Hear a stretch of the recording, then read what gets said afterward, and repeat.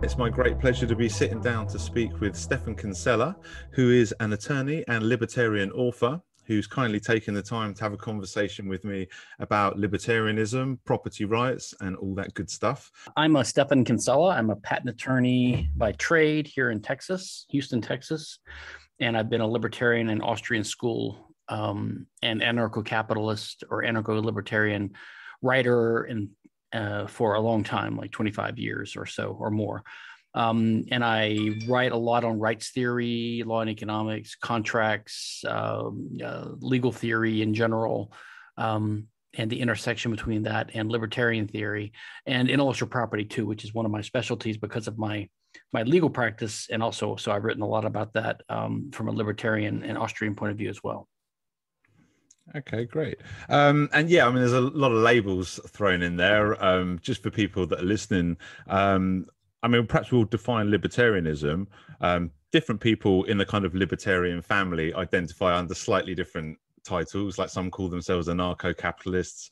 I prefer, personally, I call myself a voluntarist because I like the explicitness of the voluntary emphasis. And I also like the economic neutrality as well, where I'm just sort of saying it's just about whether actions are voluntary. You can have a commune if you like, and as long as everyone involved is willing participants and property rights respected. So probably a good way to sort of start off is to define what libertarianism is and what it means to you. Just to give my own sort of 10 cents on it, I think it, certainly from a voluntarist point of view, it's about the concept of self-ownership, the idea that every individual has right over only their own self. And then from that concept, we have property rights and the ability to obviously own property that we create or acquire through voluntary trade. And everything kind of comes self-evident from that. The non-aggression principle is obviously the moral principle that comes from the concept of self-ownership. And that's kind of how I add it up in my own little head. Is how would you sort of conceptualize libertarianism to somebody who you were trying to introduce the concepts to? Yeah, I agree roughly with all of that substantively. So I think I'm mostly on the same page with voluntarists. Actually don't like the term voluntarist for a particular reason. And that is because over the years in defending various edge cases, I've had to clarify terms and be careful on the definitions we use, because quite often there's ambiguity or multiple meanings for some terms, which leads to confusion when you get to the hard issues. So to me, the problem with voluntary is that a better word would be consensual. So I actually think a term consensualist would be better, because if you coerce someone to do something with a threat of force, you could argue that what they did was voluntary. Like in the US, we say that people pay their taxes voluntarily, and it's true. They volunteer to pay it because they want to avoid going to prison. So when you coerce someone, they're actually choosing their actions. They're acting voluntarily, but it's not a free action because it's coerced. In other words, the consent that you give is not genuine consent. So that's a nitpicky kind of thing. But the reason I do that is because I think consent is the essence of like libertarian property rights. But voluntary is ambiguous, just like the word property, by the way. You use the word self-ownership, and that's another term. Self-ownership is also confusing. So I use body ownership when I want to be precise, because the word self is vague and ambiguous, and people have different conceptions of what the self is. Like, does it mean a soul? I mean, all property rights refer to scarce resources, including your body. So really what the libertarian view is that you're the owner of your body. Each person is the presumptive owner of his body. And if you want to call that self-ownership as shorthand, that's fine. But it's important to keep that in mind. And what we own is not property, but we own scarce resources, and we have property rights in those resources. So the word property is really the relationship between the human actor and the scarce resource that he has an ownership or property right in. Most of the time, it's not important to be that pedantic, but sometimes it actually makes a difference. Another one is the word state and government. People often use the word government as synonymous with the state. And ironically, it's the statists who do that, because they believe that certain functions of society can only be done by a state, like roads and education and healthcare and defense. And government. Government is the governing institutions of society, which basically is law, order, and protection and defense. We anarchist libertarians believe that this can be done privately. So we're really not against government, we're against the state. It's just that the government function has been monopolized and co-opted by the state, so that we almost fall into the same trap, the statist trap of equating government functions with the state. So when anarchist libertarians say that we're against the government, then we get criticized for opposing law and order, because the statist thinks that, you know, law and order can only come from government run by the state. So in those edge cases, it's important sometimes to be pedantic. Libertarianism, I don't know if it's the best term, but it's the term I'm sticking with for now. I view libertarianism as a political philosophy that includes both what I would call minarchist and anarchist libertarians. Even the word anarcho-capitalist is fraught with difficulty because it implies a certain preference for a certain type of economic order. So when I'm being precise, I try to say I'm an anarcho-libertarian. So I would say, as an anarchist libertarian or a voluntarist, that the most consistent version of libertarianism would be an anarchist. And a minarchist is barely a libertarian by my lights, but I will include them out of graciousness in their umbrella. I don't think we should include classical liberals. I think that we derive from classical liberals to some degree, but I don't think they're quite libertarians, because they're really not for a quite radical minimal state. At least the minarchists are. So I would define libertarianism, as I do in my article, What Libertarianism Is, as the political philosophy that opposes aggression in a consistent way. And aggression is a shorthand for the panoply of property rights that are compatible with self-ownership or ownership of your body. So I think you're right to say that the core right is ownership of your body, what most people call self-ownership, and the other rights flow from that. And those are the property rights we have in scarce resources. And when we say aggression, we mean a violation of property rights, even though aggression technically just refers to interpersonal violence, which concerns body ownership. But we extend that to any kind of trespass or use of someone's property without their consent.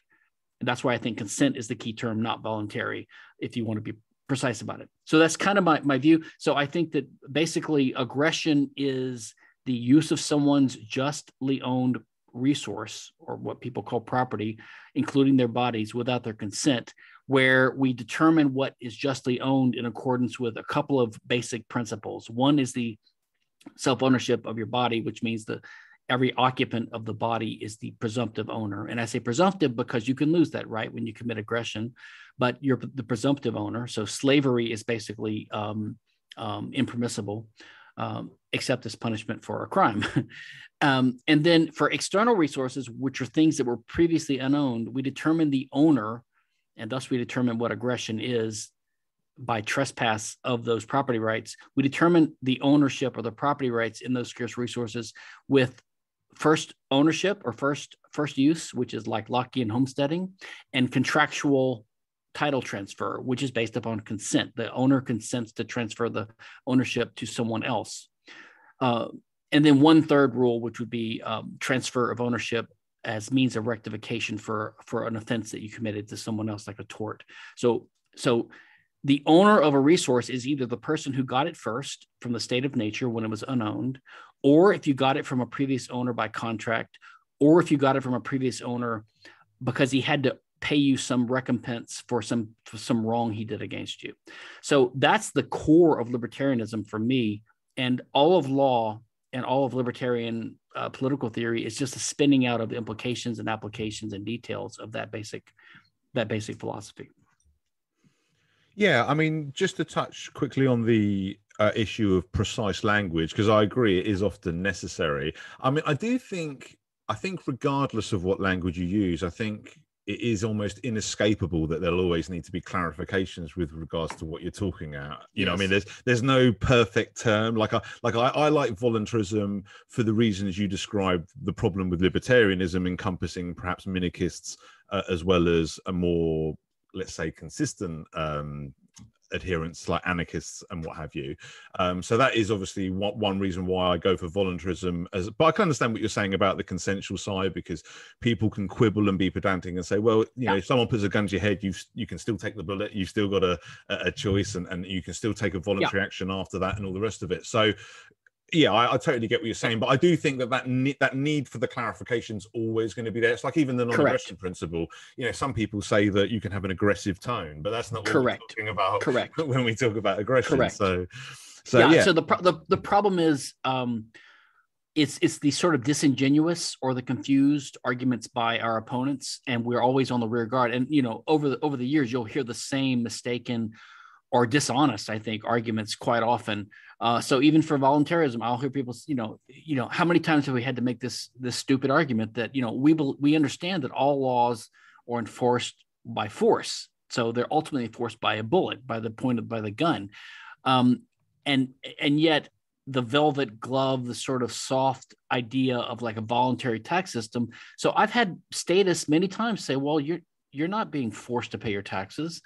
You pay them voluntarily and they'll say, well, because I don't want to go to prison. They'll say, well, but that's your choice. So they will argue that way. And, they just don't want to think in these ways. So I don't criticize at all the voluntarists for their term. I'm just saying that whatever you use, like you say, the word aggression, they will turn that into microaggression, and they'll use, and the conservatives and the liberals will say something like economic coercion, right? Oh, by the way, the word coercion is another one. Just like libertarians are not against violence or force, at least not all of us. Some pacifists might be, but libertarianism per se is not against force or violence, just against the initiation of it, right? Yeah. We're also not against coercion, because coercion just means to threaten to do force violence to someone to compel them to do something. And in some cases, that's justified. So we're against aggressive coercion. We're against aggressive violence. We're against aggressive force. But anyway, by the way, Henry Hazlitt had a term which I also like. It's called cooperatism. So it gets at the essence of consent or cooperation as the bedrock of society. I do like voluntary too. The word libertarian is a little problematic because it's used in philosophy to mean some kind of free will doctrine, right? Yeah. But we already lost the word liberal to the status, and I'm reluctant to give up on libertarian. And like the Cato types tried to say market liberal for a while. They tried try to preserve the word liberal, but we've lost it.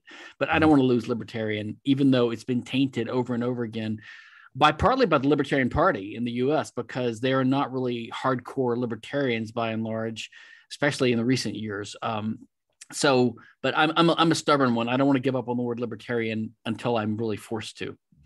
Well, I mean, in a way, I don't think we have to give up on any of it. I mean, I won't give up the word liberal. I will still consider myself a liberal person in that sense. But I think we just have to be aware that other people have other definitions, and their definitions might even be the more popular and mainstream definition. Like, I certainly wouldn't go around telling people I'm a liberal, because I know that would give them totally the wrong idea of who I am.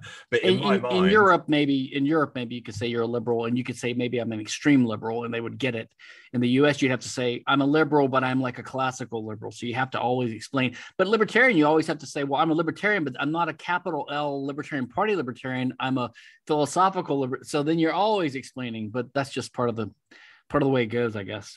Well, and like you said, how the minarchists managed to get in under the banner of libertarianism, even though I don't really like them under there at all, because when you were describing libertarianism as being a consistent application of the principles, and well, minarchists by their definition aren't consistent. Correct. I call them mini statists sometimes, and it really pisses them off. But they'll say, "Well, the word statist doesn't mean that." I'm like, "Well, it's you believe in the state."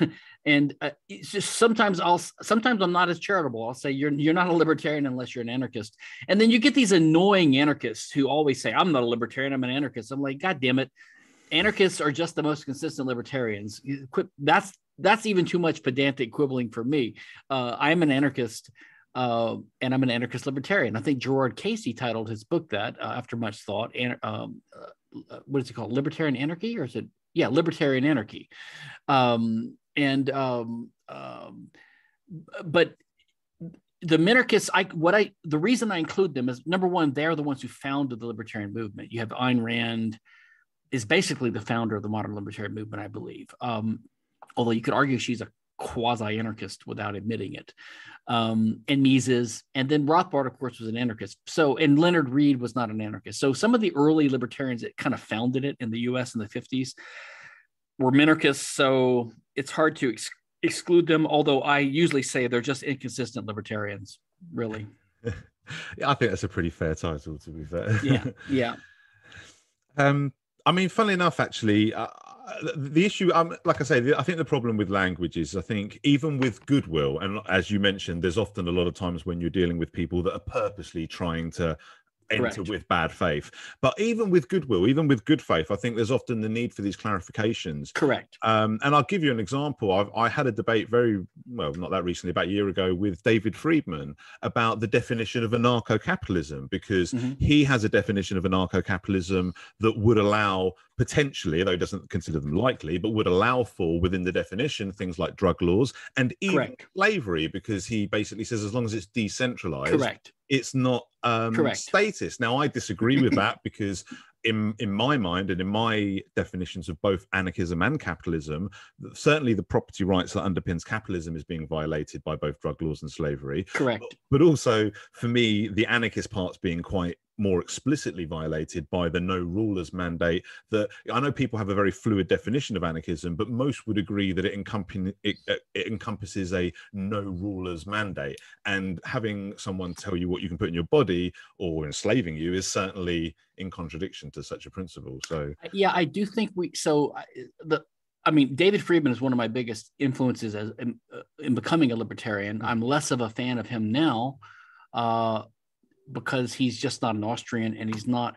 I actually sometimes, without criticizing him in an unfair way, I sometimes wonder if he's even a libertarian. Actually, I don't believe he believes in rights like his father didn't. Milton Friedman's argument for liberty was a horrible argument, the one he gave, which was the argument from lack of knowledge and tolerance. Like, he basically said that we can't use the power of the state to force people to live the good life, because we might be wrong about our conception of what the good life is. So because we're ignorant about the right way to live, we can't force other people to do it. Now, to me, that's a pretty thin, pretty barely libertarian idea, because we libertarians don't rest our belief in liberty on that. We believe people have the right to do something that is objectively wrong, as long as they don't violate rights.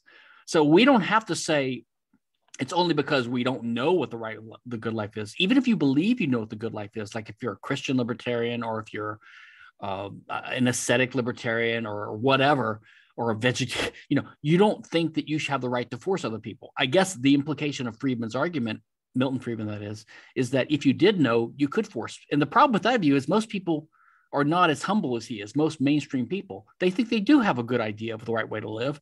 So if you give them permission to enforce what they do know for sure on other people, they go ahead and do it. And that's the problem with democracy, of course. And I assume his son, David, is similar. He doesn't believe in rights either.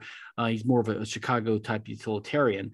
I do think that we have to be careful as libertarians not to become result oriented and focus on liberty, which I believe is a word that's a stand-in. Liberty is more refers to what consequences happen when you respect property rights, but the core of our belief system is in property rights and justice. So like one of my friends and colleagues, Frank Van Dunn, who's an anarchist libertarian of the European mold, which means he is much more prone to take a presumptive validity to the way the positive law in Europe has developed, more of a legal positivist, which I am not. I'm way more of a rationalist, willing to tear down the existing legal systems if it doesn't comply with libertarianism. But anyway, so like, for example, he thinks that if you have a conflict between property rights and freedom, as he calls it, you have to side with freedom. Now, I don't think any conflict is really necessarily something that's possible, because I don't believe rights can conflict. But if we have to choose between freedom and property rights, I would take property rights side, because freedom is just a consequence of respecting property rights and doing justice. So if you enter like private property area that doesn't permit you to do drugs, then that's not a restriction on your property rights. If you don't like it, and some libertarians are more libertine and they're more results oriented. You see this in the COVID vaccine kind of thing. They don't even like private employers insisting upon their workers getting vaccinated, because they don't want to get vaccinated. So to them, it's about what they want, right? Whereas I'm more process oriented, like as long as the rules are followed. And so the libertarians are uncomfortable saying they don't think employers have the right to force their employees to get vaccinated, but they don't want to follow those rules. So they worm out of this by saying, well, the employers aren't really they aren't really private. They're parts of the state now because they're following state orders. So they're trying to cheat, right? They're trying to have their cake and eat it too. Anyway, that's a little bit of a tangent. Well, it's a good point though, because I mean, to be honest, if I could play devil's advocate and perhaps steelman their opposition a little bit, perhaps you could sort of say, look, they're part of a regulated system where there's already this coercive force that's preventing an alternative. Like, correct. I mean, this doesn't justify, one coercion doesn't justify another. No, and at the end of the day, in a truly free society, like you say, an employer would have the right to impose whatever requirements they want as a condition of their employment. However, in a free society, you could also have a regulated system, obviously still going to have to be part of that consensual paradigm, where within that regulated system, you could have those demands where employees aren't allowed to impose whatever. Like say you had a regulated market where employees aren't allowed to demand vaccines, but outside of that regulated market, they are allowed to, or in another regulated market, perhaps they are allowed to, because again, in a free society, you can have more than one regulated market. But I think one thing that gets lost on a lot of people, certainly from my point of view, is the idea that, and you touched on this earlier when you said about how people get confused between the government and state and what these actually mean, is there's a difference between having a ruling coercive entity that wields this power to violate rights at its own whim, and having a collective that's voluntary and consensual, like a regulated system that involves willing participants. Yeah, and there's no doubt that the libertarians are largely right that the actions of these so-called private, they are private companies. I don't call them so-called private. They are heavily distorted by state pressure, regulations, a preemptive desire to please the state so they don't get regulated further. That's true. But we already oppose that as anarchists, at least us anarchists do, right? Yeah. We oppose the system that's causing the problem. And the solution, and so a lot of libertarians, like this Florida law that DeSantis, I don't know if it passed or if it was about to pass, I think it passed, where they're basically fining private employers who require employees to prove they were vaccinated. So they're in favor of that because it's part of this big battle against what the federal government is doing.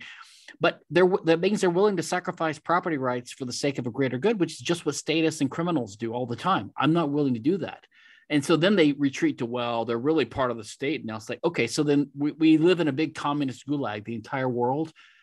How are we wealthy and surviving? Because I thought that according to the Austrians, if you have a centrally planned economy, no production is possible. And if everyone's part of the state, then it's all just one big state, right? Yeah. So like they're totally confused. The fact that we have prosperity and lots of wealth is in a sense proof that we don't have every private company part of the state, because you wouldn't be able to have rational economic production without it, without some meaningful degree of private. I mean, I think Mises one time said that, I don't know if I agree totally with this. Someone said, how can you tell if you live in an essentially free or an essentially totalitarian economy? Crush the anti-fascist mob. Sorry, that's my Hopper ringtone. And he said, if they have a stock market, a functioning stock market, and that gets back to his view about how you have to have private property respected in the economy so that free market prices can emerge, and a stock market to trade the capital back and forth in accordance with rational free market prices. So that's a good indicator of whether they have a free market or not. And I think, another indication of that is whether we have wealth and prosperity, which we do, even though it's way less than it would be. So I understand these arguments, but I think that as libertarians, we have to beware of this desire. Look, I've suffered from it before in my youth as a grad student, and kind of joking around with friends like, oh, when we win, we're going to have a libertarian Nuremberg War Crimes Tribunal, and it's going to be Rothbard and Bloch and Hoppe or whoever at the top, and we're going to just pronounce sentences upon all the statists in the world, which would be 7 billion people, basically, right? I mean, it's funny. It's fun to think about, and you could even argue that we have aggression in the world, and who's the cause of it? It's not just the jailers. It's not just the policemen or the army. It's not just the legislators that we elect. It's the voters and it's the juries, right? It's everyone. So if you want to find a causal connection to the aggression that's happening, you can blame almost everyone except for the 10,000 or 100,000 anarcho-libertarians in the world. Okay, everyone's guilty. So great. So if us 10,000 people somehow take over the other 7 billion or 8 billion, I guess we can put everyone in concentration camps and punish them out of glee. I mean, it's just stupid. The point of being a libertarian is not to seek vengeance upon people that have ruined the human race or impeded the human race's progress for the last 10,000 years. The purpose of liberty is to promulgate and support principles that will allow us to live in harmony and peace and cooperation and tolerance and voluntariness among each other, right? Not to look for vengeance all the time. If we were to get lucky enough to minimize or get rid of the state, we would be so happy. I would just want to move on and let us start from fresh, have a jubilee, forgive everyone. Okay, you put 10,000 people in jail, the bad guys, but we have to have people be free and move on. So this kind of weird desire to find an excuse to say, okay, Google and YouTube and Google and Facebook and Apple and Twitter and the airlines and private employers, they're all really part of the state. So that means that just like it would be okay to use force against the army or the police, it's okay to use force against them. And I guess that means the force of law, which is what the Florida law is, right? So basically it's this desire to put nominally or mostly private people or companies into this bucket, which we call part of the state or part of the regime, so that we can treat them like as if they have no rights, so that all bets are off, right? So that you can assuage your libertarian conscience because you're in favor of ignoring private property rules, like you have to be vaccinated to step foot on my premises, to go to my drugstore. You have to be vaccinated to be my employer. It's okay to have a fake ID card or fake vaccine card to lie, because after all, they're not really private.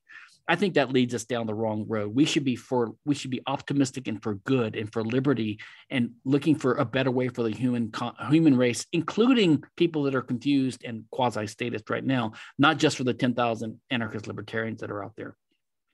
Yeah, no, I agree. I mean, like you say, thoughts of vengeance can just be a distraction from what we're actually trying to achieve. And they don't, I think it's kind of, I see comments like that. It's kind of childish fantasy, a lot of it, really. Correct. I think people are just frustrated and they almost want to be like, oh, well, he'll have his day in Nuremberg, kind of, shaking your fist kind of. Yeah.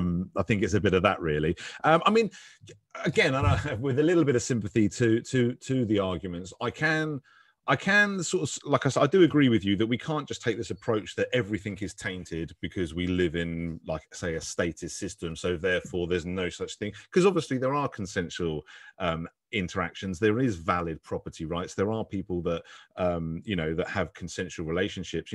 Not just because you have a system that's set up, like basically the existence of rape doesn't mean that all consensual sex is invalidated, and it's a similar sort of thing when we look at, people can point to plenty of injustices and plenty of instances where property rights are violated, but that doesn't mean that these people that have acquired their property validly through property rights, like say creation of trade and all the things that are in within the paradigm of the non-aggression principle, then it's a different thing. I think the problem is like when, for example, say the supermarket in my country, say all of the supermarkets require that I have a vaccine passport to shop in the supermarkets. The problem, and this is the valid point that the other side would make, it doesn't validate the argument for coercion, but it is a valid point in and of itself, is the problem with that is because this is part of a mandated system overall, and no unregulated supermarket is allowed to offer an alternative to the non-vaccinated, because we live in that coercive system that if the government decides that all the supermarkets can demand vaccine passports from everybody, we don't have an alternative way to go. That's right. That's that idea of having the problem of being in a coercive. Now, I'm not saying that one justifies the other, just like, I've heard a similar argument, not quite the same, but using a similar kind of argument from like conservatives who support drug laws, when they say, well, certainly like in England where there's like nationalized healthcare, they say, well, I'm forced to pay for your healthcare, so it is my business. Correct. To put in your body, and it's like, well, one coercion doesn't justify another. Correct. I'm not the one personally forcing you to pay for my healthcare. Correct. the arguments about whether the illegal drugs are actually the ones that are really the more damaging, which is obviously its own conversation. But that kind of sidesteps the more important conversation of whether people have a right to tell people what they can put in their own bodies, which obviously from the point of view of self-ownership is a non-starter on its own. Look, you could, this is all 100% correct. But all it means is the state has insidious and complicated and pervasive ways of controlling us. And they do it partly through the private sector, which is a type of fascism in a sense. But if there wasn't a state or even a democracy, there wouldn't be that central nexus of power that could make any of this possible. So that's the central problem. This taint argument is dangerous because this is used by statists and people that are opposed to libertarian rights all the time. Because when we say, well, they're property rights and we use the Lockean homesteading principle, then they'll say something like, well, the history of the world is just mired in conquest. So there are no original sin-free or taint-free property titles anywhere. And therefore, you don't really have a secure property right in your property. And therefore, if we take some of it from you as a property tax or as a wealth tax or whatever to support the poor, to redistribute or to punish you, then you really can't complain because you don't have a property right in that anyway. So they're not really being good-hearted about this. They use this taint argument to undermine property rights. Instead, what we should say, listen, if you have any kind of sophisticated understanding of the way law works, to prove my property, and by the way, Rothbard wrote about this in 1974. He kind of took back what he'd written in 1969, where he kind of implied that, no property rights are good because there's all this taint. He said, listen, when someone has a possession of something, right, which is kind of the common law rule, possession is 9/10 of the law, right? When someone has possession, they're presumed to be the owner, unless they're the ones who stole it, unless they have unclean hands, because they have a better title than anyone else. And theoretically, you can trace it all the way back to Adam. But if you can only trace it back to an act of conquest 700 years ago, okay, fine. If you can find the original people that had their property stolen, then they should get it back. But that's almost impossible because of the loss of records and evidence and all that for old acts. So all we can do is trace it forward and say, who has the better claim now? Does the state have a better claim to it? Or does a third party who comes and ousts me out of my house have a better claim to it? Or do I have a better claim to it because I bought it from a previous owner? So the libertarian principles do not depend at all upon there being no taint or corruption back in history. Yeah, I agree. And their argument becomes self-defeating in the way that you described, because, even if they want to pick apart your right to it, all they're doing is laying out an argument while no one else has a right to it as well, which means they can't come in and say that this has to happen or that has to happen. It's this is the ultimate problem is, someone wants to take my property from me. And if they ground it on the fact that there are no property rights, well, then how can they claim to want to have a property right in it? It's like, so, and this is why I'm a fan of Hoppe's argumentation ethics. It sort of shows how anyone who makes a serious argument to undercut property rights always contradicts themselves, because they have to presuppose that in the argument itself. If you say, in essence, any argument to justify anything other than the libertarian ethic is in essence a slavery and a domination and a socialist argument. Like, it's saying, I have a right to your stuff and you don't. I'm special. Basically, I own you. You don't own you.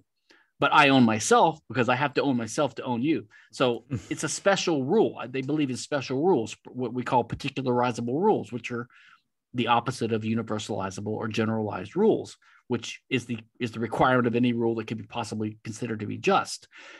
So this is another reason why I'm a libertarian, because I believe in fairness and consistency and logic. And you just simply cannot justify you can't justify a rule that says I'm entitled to hit you and you're not entitled to hit me, because you're not arguing with persuasion and reason and cooperation.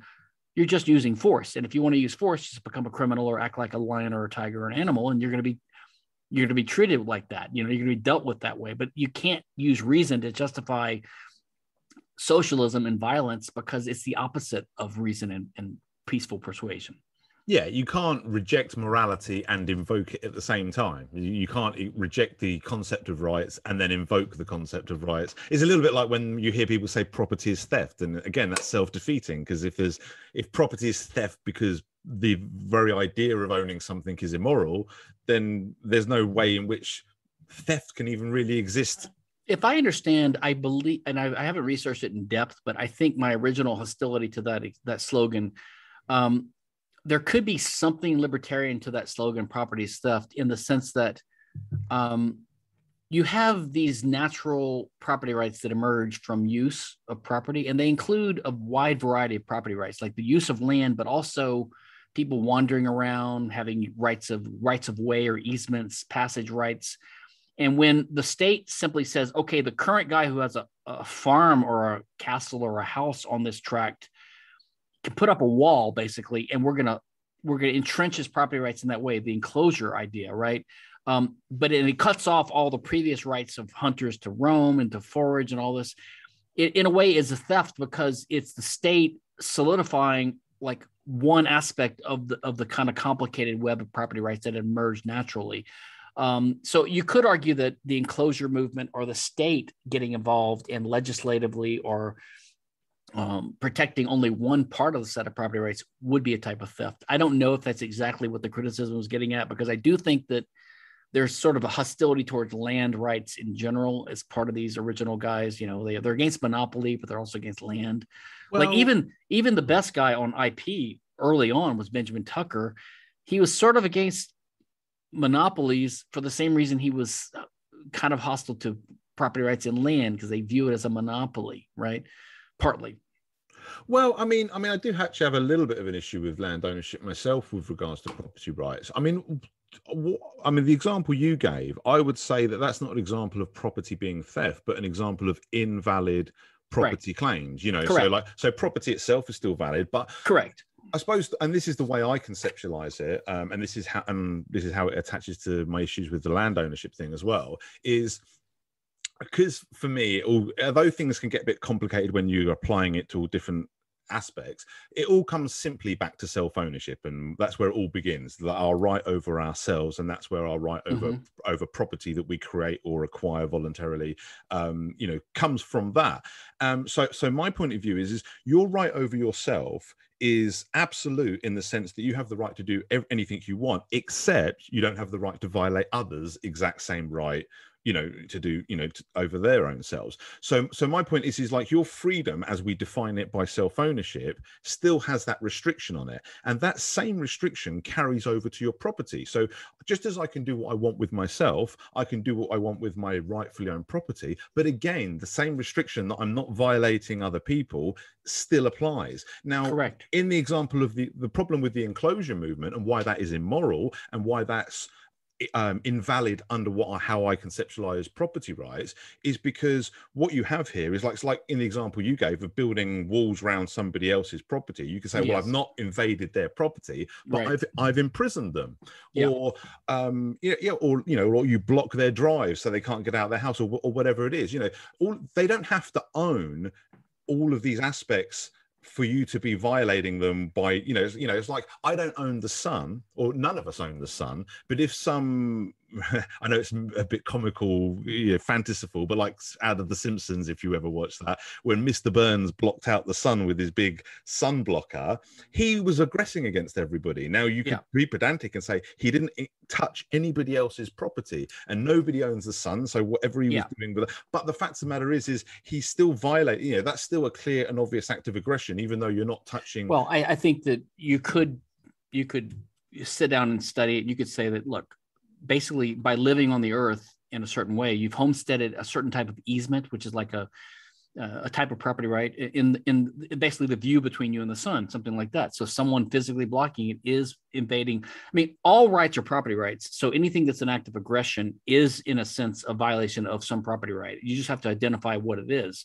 But the details don't really matter. I think you're correct. By the way, this is a Walter Block type discussion. He loves talking about blocking the sun and these kinds of things. But, I think it's because a lot of things exist on like a continuum, and Yes. there's that, like we can get to, like when you said that it's important to be precise about language, but there is the possibility of getting so pedantic that Yes. we just kind of lose all definition everywhere, And there's a lot of libertarians have a tendency towards this type of rationalism, or this kind of OCD obsession with neatness. Like, a lot of them they're not that sophisticated in law, so they think law is what's written down. They believe in legal positivism almost.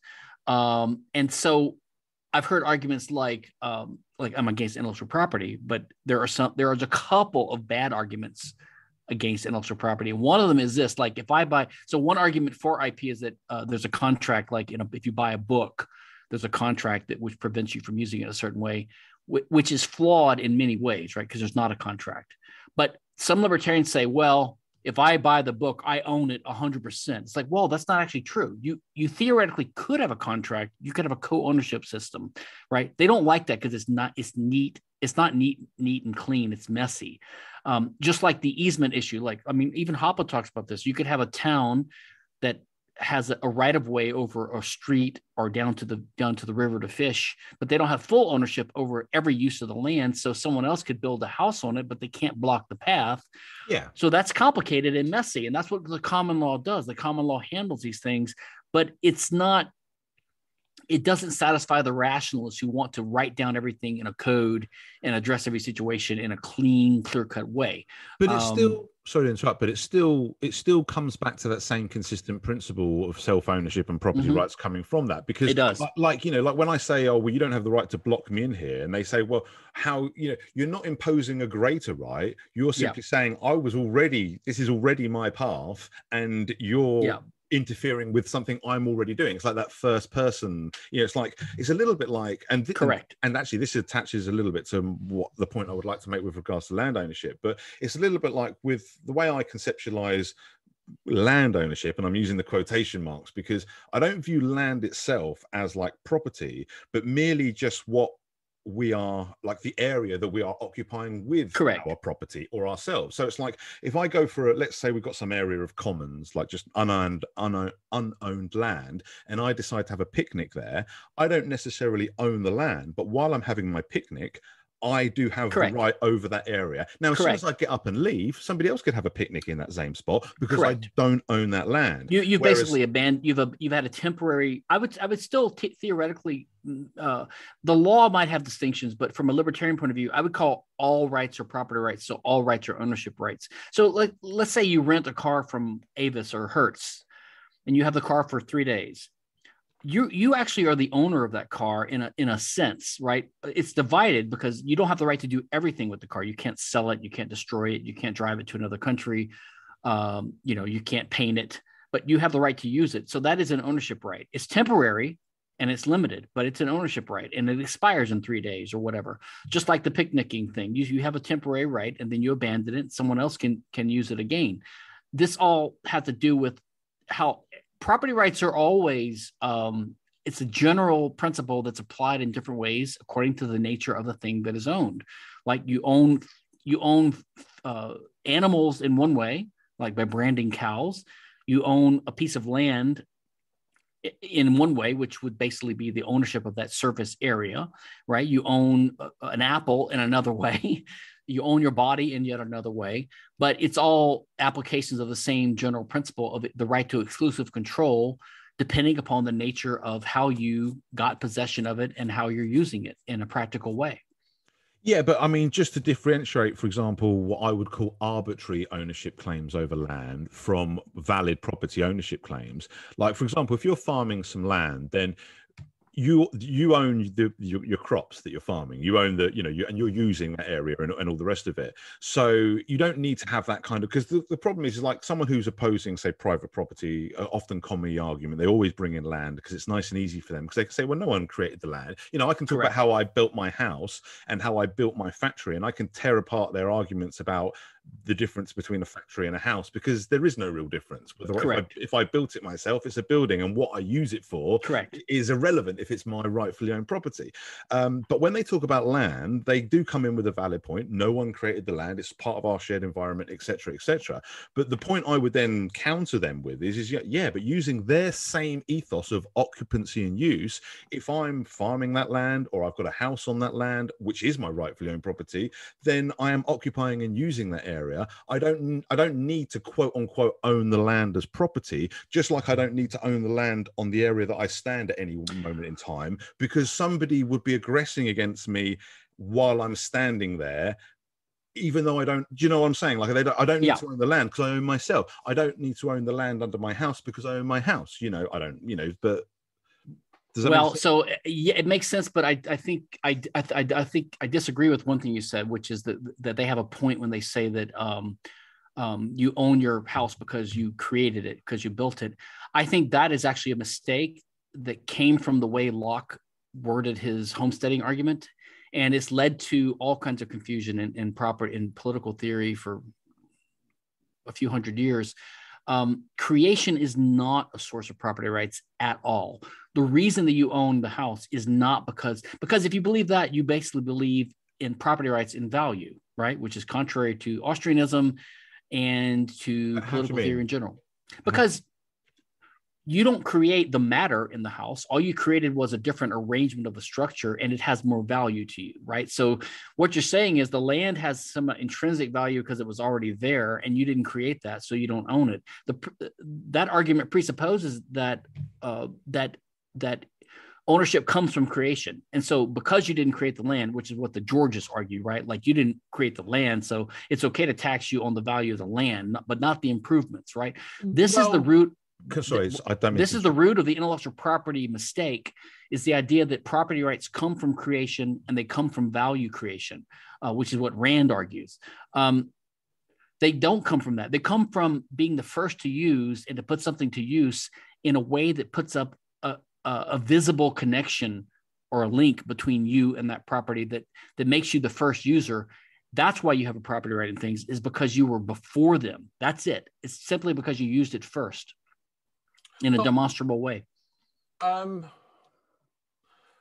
Well, no, I think I'd have to push back on that for two reasons. Because one, I mean, the using it first thing, like I say, if I use an area for a picnic and then I move on in an abandoned way, there's no lasting property rights because that's come from first use alone. But also the issue of creation is like, I understand what you're saying because it's all the same matter. It's all the same. Hold on a second. Let me clarify something. So property rights come from, the word private property is a little bit misleading. It really should be public, because the whole essence of property is to establish borders of property or boundaries that other people can see visibly so they know what to respect, right? The whole purpose of property rights is to avoid conflict. It can only avoid conflict if people can see a link between some human actor and some resource, so they know who the owner is, so they know what to avoid trespassing on, right? So all property rights have to have some kind of visible connection between the owner and the thing. So in a farm, you would put up a fence, or you would transform the land. For an apple, I picked the apple from the tree in the forest. Now I'm holding the apple, I'm possessing it, so it's clearly in my possession. That's another visible link. I'm wearing a sheepskin. I'm wearing an animal skin as clothing. I have a spear that I made. My property is obviously has a link to me because I'm the one who can visibly control my body with my will. But in the picnic case, I leave and I don't transform it at all. So I abandoned it because I didn't make any effort to establish any kind of permanent boundaries or borders that other people could see. So it's just the way I'm using it. It's my choice not to invest the effort to border or put a boundary. If I have a picnic and I put a fence up around it and I maintain it and I maintain ownership of it and I claim ownership of it, then I think someone else cannot come and use it for a picnic because I've homesteaded it permanently. So you can homestead something temporarily or you can homestead it permanently. It depends upon your intention and what you did to put up borders. Well, yeah, but I mean, just to labor that point though, I mean, I could have my picnic forever. I don't even need to put up a fence. I could just be there forever. I could Correct. Correct. like the Native Americans who would have Correct. their little areas, they'd move on, but you could just Correct. stay there. They could stay there for Correct. the same place. So I'm not even sure. I suppose in my own head, I'm struggling to divorce the transformation that you described from the creation that I'm conceptualizing in my head. Like, you know, because I suppose from my point of view, I'm saying it comes from creation in the sense that because you own yourself, then you own the products of your actions. So if I create a table from a tree, then I own that table. I didn't own the tree as property because I didn't create that tree. Now, someone could say, well, it's the same wood. I didn't. But you never create anything. So that's the point. So you're repeating a version of the Lockean argument that, okay, you own yourself, which is another reason I want to say you own your body. Because if you say self, then you start saying you own your labor. You just said your actions, which is even more nonsensical. You don't own your actions. Your actions are what you do with your body, which you own, right? So what Locke said is you own yourself because God gave it to us, and therefore you own your labor because you labor with yourself or your body. And therefore, when you mix your labor with something that God gave to us in commons that was effectively unowned, then you inextricably bind it with your labor. And because you own your labor, now you own that thing you've mixed your labor with. That argument is needlessly complicated and wrong, I think. You own the thing you mix your labor with, not because you own your labor, which you don't own. Labor is not an owned thing. It's just an action you perform because you don't own your actions. Ownership is the right to exclusive control over a scarce resource over which there can be conflict. So if you own your body, you own what you have the ability to do what you want with it, as long as you don't commit trespass against someone else. But you don't own your action and your body. That's double counting, right? How can you own your actions? Well, I mean, I agree that it's double counting, but not in the sense that invalidates that you own your actions, but just almost that it almost doesn't need to be said that you own your actions, because obviously you do, because you own your body and your actions are just an extension of that. I don't. Well, it's like saying, so if you own your home and you decide to take a shower or you decide to sing a song, you wouldn't say I own my body and I own my house and I also have the right to sing and I also have the right to shower. Well, I wouldn't say it because it's redundant to say it, but it would be true. It's literally, it's not true. It's just a consequence. You have the ability to take a shower unmolested because you own the house and no one else has the right to interfere with it. So it gives you the ability to have liberty and to do what you want within that property. But you never have you don't have an independent right to sing because it's not a scarce resource that there could be conflict over. Yeah, I have to admit I'm struggling to understand that, because in my mind, I have a right to sing because I have a right over my own body, and that's just exercising the rights. You can put it that way, but as long as you keep in mind that it's just a consequence of having a right to your body. Okay. Sure, yeah, for sure.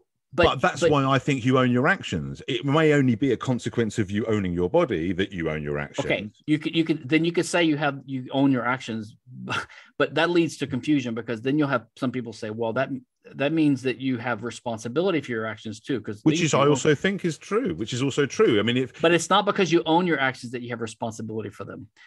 Why? You have responsibility for your actions because you're an agent, and other people have property rights in their resources. And if your action invades their borders, you've committed a wrong against them. That's what responsibility is. Ownership is the right to control, not a responsibility. So, for example, if you own a knife and someone steals the knife from you and they commit a crime with that knife, are you responsible for the crime that someone committed with the knife? No, I understand what you're saying. I mean, so ownership doesn't imply responsibility. Ownership just implies the right to use something.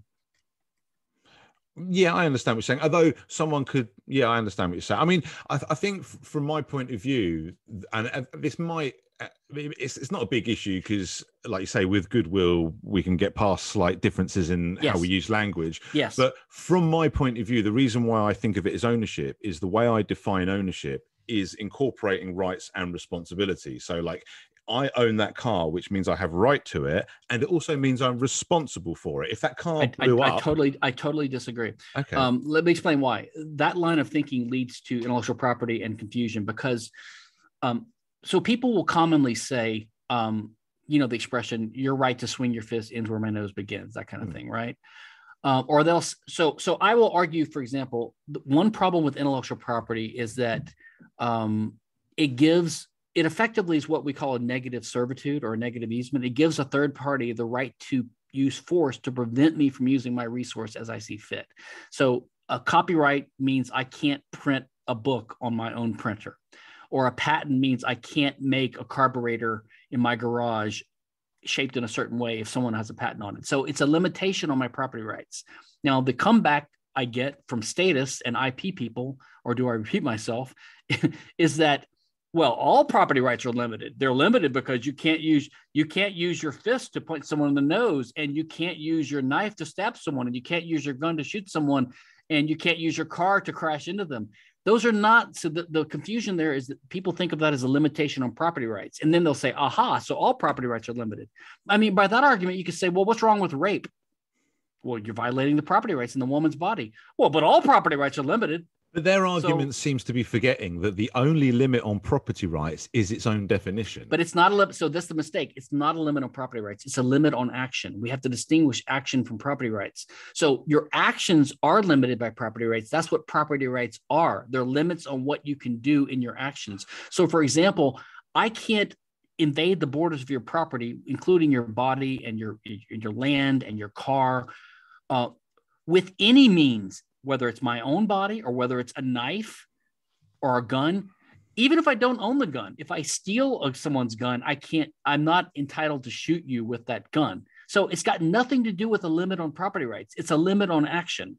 And when you see that all rights are limits on actions, they're not limits on other property rights, then that whole argument for intellectual property goes away, because you can't now waive off the objection, which I have, which is that intellectual property limits my property rights in my land and my factory, because the only justifiable limitations on action is actions that violate property rights, and the only property rights are the ones assigned in accordance with the rules that I laid out earlier, which is first use and contractual conveyance, right? And so, if someone says you can't build this car because it's too similar to the car that I have a patent on, the only justification they would have to prevent me from using my own resources as I see fit is if that use is an action that invades their own property rights. So if I build a car, is it trespassing against their car? No, it's not taking their car.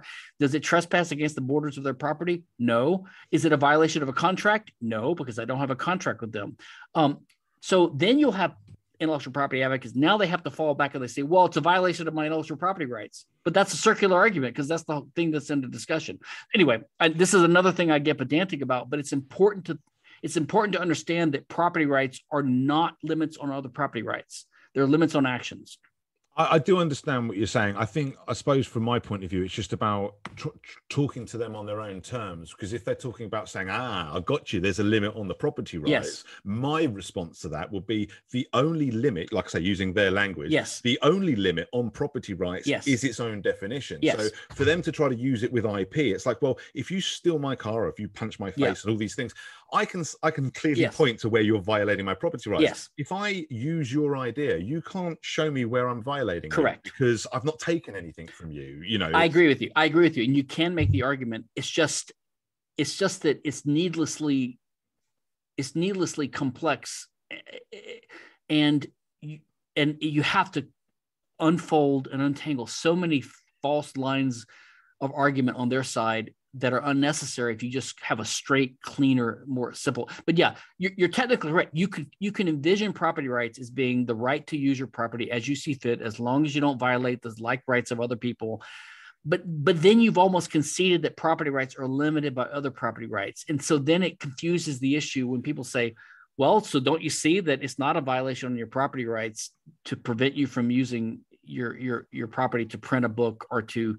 I can see how they would do that, but that's only... I see that it makes it easy. It makes it easier for them to lose sight of the fact that they're engaged in question begging. That's what's happening. But they're still engaged in question begging because they're presupposing that intellectual property rights are legitimate. So therefore, you can have this conflict between property rights, and you have to decide which one limits the other or whatever. But the problem is their argument is still that it's circular and it's question begging. They're just making an assertion. They're just... And by the same reasoning, even within their framework, you could say, well, you could make the same argument about slavery, about rape. You could say, well, this guy has the right to rape that girl because after all, she doesn't have an absolute right to her body, right? Because all property rights are limited. I mean, so maybe my right to have sex is a property right that is greater than her right to object. I mean, yeah, I understand what you're saying. You see what I mean? Yeah, and I understand, because there's a lot of very dishonest conversations out there where people almost jump on the opportunity to, even when they know that's not what's being said or implied. I suppose from my point of view, I just think that these people are purposely taking it dishonestly. And although I understand, like, yeah, because like you say, with your problem with, if we say that creation attaches ownership, then people are going to use that with IP, and then they lose sight of things. So I understand where you come from, I suppose. And value too, because they'll say something like, well, if something has value and if you can sell it on the market, you must own it. And you can sell an idea, you can sell your labor services as an employer. So of course you own your labor. That's just another confused legal argument, because they don't understand the Rothbardian title transfer theory of contract. And the difference between economic reality and legal issues. So, the word sale is just a shorthand description of, really, in economic terms, calling something a sale is just an identification of the motivation of an action. So, like, why did I hand you my orange? Well, so I could get the apple. So we call that a sale, right? Why did I give the girl an orange? So she would smile. So I guess you could say she sold you her smile to get the orange, but it's just a way of describing the motivations of why people perform actions. But if you go too much into this, it's almost reification, right? So we use a concept to explain something, and then we reify it as some real existing entity. So if someone gives me money for performing an action, then because it's analogous to you giving me money for an apple, which is the transfer of title to the apple. If you give me money to paint your fence, then it's analogous, because in both cases, the money motivated me to do something. In one case, it motivated me to give you title to the apple. In the other case, the money motivated me to paint the fence. So they're analogous economically. So, but one's a sale of an apple in terms of we transfer title, and the other is I did something you wanted me to do. I painted the fence for you, and you got what you wanted. But if we extend the analogy too far, we say, well, that means I sold my labor, because otherwise, what did I get paid for? And you can only sell things that you own, so I must own my labor. So then you start thinking, well, labor is a thing that we own. So if I use my labor to create an idea or an invention, I own that too, because I created it. So you see how this leads to confusion if you're not real careful. Yeah. I would say 90% of the time it's honest. It's just confusion because of the way political philosophy and law has developed over the last couple hundred years. Oh, for sure. And to be honest, the reason why I brought up the example of David Friedman and the different definition of anarcho-capitalism is, even, I mean, again, there was no disrespect to David, but there are two people who both have kind of similar ideas in many aspects and definitions, both coming into a conversation with goodwill and intent, but can't agree on a definition of something as fundamental as anarcho-capitalism. So, and I wanted to return for a second to the David Friedman thing. So one thing a lot of libertarians take for granted is they sort of almost reify contract. They think if you sign something, well, first of all, they think contracts have to be written, which they don't. And if you sign something, that's the contract. It's not always the contract. The contract is just a transfer of ownership of something. But they assume that, let's say you're in some kind of David Friedman, Walter Block, Hans Hermann Hoppe enclave, some kind of private covenant community, which has a set of rules, that those rules could include drug laws and slavery. Okay. But that presupposes that certain uses of force would be justified, right? Which I totally disagree with as a libertarian. I think there are certain general, universal, immutable principles of justice, which is what the libertarian non-aggression principle is. It is unjust to use force against someone unless they have committed force. Okay, so merely by living in some shopping mall, some private neighborhood, and they don't want you to use drugs, and I use drugs, does that mean I've committed aggression against someone such that they're entitled to use force against me? No. Or if I say I promise to be your slave, that they're entitled to use force against me to prevent me from running away, which is what Walter Block argues, misapplying Rothbard's contract title transfer theory of contract? No, I don't think so. So I think Friedman is wrong. You could not have slavery or drug laws in a private enclave.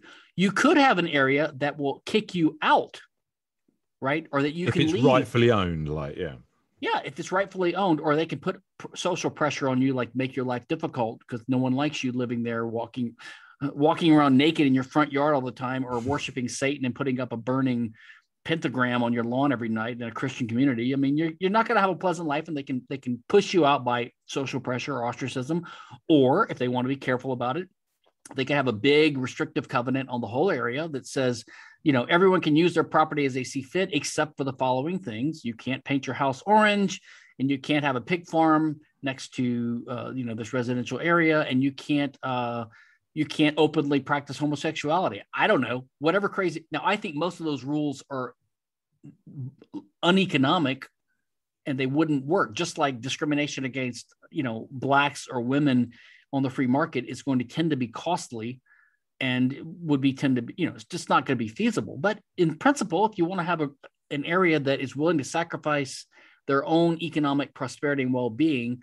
for the pursuit of some kind of lifestyle choice, hey, if they can do it, they can do it. But that still wouldn't be the same as a drug law or voluntary slavery, in my opinion. Yeah, I agree. Yeah, I mean, and the thing is I think whether you're talking about this or whether we're going back to the issue of creation, assigning ownership, I think it always comes back to self-ownership for me. I mean, I do agree with what you're saying with regards to the problem with people using that language and like attaching it to things like IP. But I suppose from my personal defense against that, or the way I've always tried to simplify it to people when things get convoluted and they try to play word games with you, whether they're doing it intentionally or whether it's an honest misunderstanding, the thing I always try to do is bring it back to self-ownership. So like when I talk about creation assigning ownership, I say, but it's important to understand why your creation of this house means that you own it, because you own yourself, which is also why you can't claim ownership over ideas, because there's no way you can hold on to those, because other people can take them out of the ether without violating your self-ownership. I can't take your house without violating your self-ownership. Or I think actually a better argument is that if you reveal information to people publicly, then you can't complain if they use it. And when you sell an invention like an improved mousetrap or something, or a better television, you're telling the world about your new invention, because you have to tell them to sell the product. Or if you publish a book, you're telling the world about this pattern of words. And if you reveal information publicly, you can't complain if they use the information. David Friedman, the one thing I will criticize him for is he is wobbly on intellectual property, and that is because I don't think he believes in rights. I don't know if he believes in self-ownership like you just stated, and I don't think he understands intellectual property, because even if you had one of his enclaves that for some reason had a contract where everyone there agreed not to use their own property as in the most efficient ways they wanted, or to have freedom of expression and say things they wanted to say, or to print stuff or paint paintings that they wanted to paint, right? If everyone stupidly agreed to such restrictions on pain of being excommunicated and kicked out of the community, that still wouldn't be intellectual property, because it's not a real right in the law, not an in rem right. And you can easily see this because it wouldn't apply to other communities, right? So all the neighboring communities would be able to learn from the books and the movies and the paintings and the inventions of these other enclaves and copy them freely, which shows that it's not a property right, because the same is not true for real property rights. Like if someone owns a car in enclave number 1, then someone in enclave number 2 still couldn't go take that car without violating his property rights, because they'd have to go into that community and do it. Right. Yeah. But the fact that you're able to copy an idea that you hear about from some neighboring enclave and do it in enclave 2 without violating any contract of enclave 1, because you're not a part of it, shows that it's not a real property right. So anyway, he's wrong about that. And this is what you get when you don't have a theory of rights and any principles basically of property rights. Yeah, I mean, one commenter, when I had that debate, one of the comments I got sort of defending his position was kind of saying that he was approaching it from a utilitarian kind of, look, if we run society like this, we'll probably get this kind of thing. Whereas obviously I'm taking it more from the principal idea of, look, if we own ourselves, then this, and this gives us property rights and what is and isn't justified use of force. Another point I think is worth mentioning, which you touched on with regards to, like, you know, other ways which we can discourage or encourage behavior outside of the non-aggression principle, because that's another point I like to make to people, and I think it's important to emphasize, because there's this assumption that that for a libertarian or a voluntarist or anyone who identifies with a non-aggression principle, there's this assumption from many of the detractors that we support everything that's not a violation of the non-aggression principle. Like that's the only morality that we have. And it's like, no, I have my own subjective morality. I have things that I agree with and disagree with, reasons why I wouldn't want to be friends with somebody. And there's lots of peaceful, non-violent ways which we can encourage and discourage different activities within our society outside of using force. What the non-aggression principle is about when we're actually justified in using force against people, when we can say, correct, they're not allowed to do that and we can stop them from doing it because they're not allowed to do it. Well, that's different from, like, I don't think that you should cheat on your girlfriend, but you've not violated anybody's rights. I don't have that view, but a lot of people have the view that, you know, you shouldn't have sex before marriage. But again, two consensual adults can do that. You know, it's because they're not violating rights. Our own personal morality is different. I mean, one example I use to really simplify it is I say, like, look, I want to live in a society where if there's an old lady struggling to cross the street, anybody walking by would help her. Correct. But that is a subjective morality thing. That's like a preference. That's something I want to encourage, behavior we want to encourage through peaceful means. And maybe we, you know, if we saw people not doing that, we'd want to discourage from, again, through peaceful means. But where we can actually use force is where we can say they're not allowed to mug the old lady or otherwise violate her. You know, it's that difference between saying, okay, it's wrong not to help her across the road, but it's not a crime not to help her across the road. Well, so go on. Go ahead. Well, no, go on. You were going to. So I got a couple of thoughts on that. So ironically, we libertarians necessarily believe in lots of private things outside of the law, because we're not just libertarians, we're human beings. And the role that the state, you know, the state has monopolized and co-opted many features of life, communications, the military, the police, the law, the courts, education, you know, things like this. Roads, we're not against roads. We think there need to be roads and education. We just think they should be done privately, right? And same thing with welfare and charity and being benevolent and helping other people. But what's ironic is that, so we believe in this kind of thick set of social things that would emerge privately to fill in for the institutions the state has monopolized now, right? Like we would, you know, if you take away private welfare for the poor, we would have charity. Now, this doesn't satisfy the status, because they will, unless you promise that there will be a guarantee that every poor person will be taken care of. In other words, they have a right to welfare, or they have a right to charity, then they're going to insist on it being a right in the law. Although even that's not a guarantee, because the state goes bankrupt and then the welfare system goes bankrupt. So there's no guarantees anyway. But ironically, you have these libertarians who are opposed to the private employer vaccine mandates, which is what we would expect there to be in the when we say the government should not have done the lockdowns and the vaccine mandates. I totally agree. But that means that private society would have its own ways of dealing with this, and not everyone would agree. You know, you might want to go to the grocery store and they require a mask and you don't like it, but that's what would happen. Some people would, some people wouldn't. Well, our solution, I was going to say, our solution to that tainted coercion is to get rid of all the coercion. Like when they say, oh, well, correct, that's not fair because that's in force. It's like, well, a bit like when I said about the conservative argument for drug laws. They say, well, I'm forced to pay for your healthcare, so I have a right for this. It's like, well, I don't agree that you should be forced to pay for my healthcare. And I also don't agree that you have the right to tell me what I put in my body. You know, like I oppose both, you know, and it's the same thing with this. Yes. Employees should have the right to set whatever demands they want on people they're employing, but we should also live in a free society where other employees have the right to not make those demands, or have the opposite demands even, and only want none. You know, I mean, you know, that's the problem with that they do point out that is a valid point. Like I say, like, you know, if all the supermarkets don't allow non-vaccinated people, we've got nowhere to shop because the government aren't allowing alternatives to spring up. Right. Our argument to that is yes, but that's the problem. The problem is that we're not allowed our alternatives.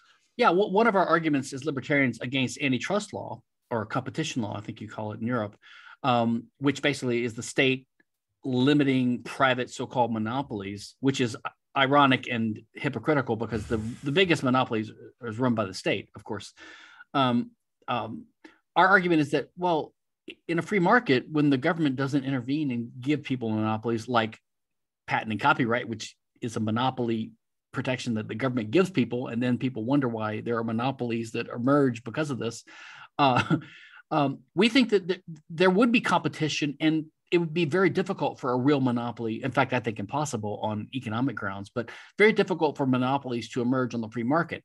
And so in a free market where the government wasn't intervening, you wouldn't have every employer require vaccines. You would have some that did the other way. You wouldn't have every company racially discriminate against blacks or whatever because they're going to pay a price, and some would emerge that would be tolerant and diverse, to get the business and to be decent people or whatever. So that's a little bit ironic there. And I think also your point about how not everything that's immoral should be illegal, according to libertarians, I think actually there's a deeper point there. So that view is the kind of view that we libertarians only view rights violations as a proper subset of morality. So like there's a whole variety of things that we think are immoral, but should not be illegal. But I think it even goes further than that. I think that we don't even necessarily, as libertarians, believe that it's necessarily immoral to violate rights. Like, it's not that the aggression is a subset of rights violations. I'm sorry. It's not that rights violations and aggression are a subset of immoral actions. They're intersecting sets, because just like some things can be immoral, but not a rights violation, some things can be a rights violation, but moral. Maybe, but like in some cases, you might be obligated morally to violate someone's rights, but then you have to pay the price under the legal system for doing that. Like so emergency situations where you've got to break into someone's house to call for an ambulance because someone's been hit by a car or something like that. Yeah. So the law is really orthogonal to morality. And in fact, I think the best way to look at it is like the non-aggression principle is not really a direct guide to personal conduct. I mean, most of the time it is, but it's not directly that. It is most of the time in the sense that most rights violations are immoral, I would say. But that's my view as a person, not as libertarian. Libertarianism really has no stance on the morality of rights violations one way or the other. It's just, it's what Douglas Denial and Rasmussen call a metanorm. The non-aggression principle really, and the property rights that it identifies are guides to what laws are justified, right? That means it's a guide to when force would be justified to defend that right, but it doesn't speak to the morality of you standing on your rights and enforcing your rights in some cases, and it doesn't speak to the morality of sometimes disregarding rights. It's almost like saying, if there is a right, this is where it is. Like if I mean, I suppose, and I don't know if I'm just saying the same thing in a slightly different way, but the way I kind of conceptualize it or present it to people when I'm talking about it from a morality point of view is I say, like, look, morality itself is not objectively true. You know, I can't say you own yourself and I can say that as a moral fact. But what I can say is that if we want to have a moral framework, if we want to have the concept of rights at all, the only way we can have that in a way that's internally consistent is with the concept of self-ownership, is with that right. I totally agree. Yeah, and so that's the way I kind of conceptualize it. It's a hypothetical argument because it respects what Hume pointed out, like you can't get an ought or a norm from an is or a factual statement. I think that's actually true. So all these things we're talking about are political ethics or norms. They all have to rest upon earlier or lower norms or values, and you can never get them from an is statement. So the genius of Hoppe's argumentation ethics is that he points out that although this is true, you can only, so I would not say like property rights are a moral fact or that they exist, because that's another term that's loaded with potential for equivocation and philosophical debate and confusion. It's simply that that's the only ones that can be justified. And to justify a norm, you can never do it by pointing to an is statement, which is one problem with the natural law type arguments. They try to say, because the universe is this way, here's what you should do. They're always, as Hume pointed out, they always sneak in a norm. And so I think it's fine to rest your higher level political norms or ethics on lower level ones. You just need to explicitly identify them. And what Hoppe does is he shows that there are some that are presupposed in the very activity of civilized, peaceful, argumentative discourse, which you have to engage in when you seek to use reason to justify or to debate what norms we should have. So these people that get together in a civilized way, they are already adopting a certain set of common basic norms or values. And those are the ones that the higher level norms have to be compatible with. And the only ones that they're compatible with is self-ownership, because in essence, self-ownership is presupposed by everyone getting together to discuss norms. Because you don't have a discussion like that with your slave who you're claiming an ownership right over. You're already claiming the right to hit them over the head. And you can't justify that, because when you sit down and treat them as an equal who has equal rights to you, that's incompatible with treating them as if they don't have equal rights to you. Yeah, exactly. I mean, we all see the world slightly differently, and you can argue that it's all subjective in a certain level of analysis. But at the end of the day, we all have to have even if it's a relatively low resolution agreement, we all have to have a common agreement on basic reality. We'll have to agree that you are a separate person to me. You know, if someone comes in and says, "Oh, we're all just atoms," and those are facts. Yeah, those are factual presuppositions, and there are some, like, you can prove that, you know, you have to presuppose that other people exist. You have to prove that you have to presuppose that consciousness is possible and that there's such a thing as existence. Right? There's reality. You have to presuppose all these things. You have to presuppose the law of non-contradiction. Right? Because the whole point of making an argument is to show what is true as opposed to what's not true. This is Ayn Rand made some of these points too. So do the realistic Kantians like Mises and Hoppe. But some of these presuppositions are normative, and all you need is one. All you need is one. It doesn't matter how small it is. The tiniest, smallest, most trivial norm. Once you admit that there's one that's universally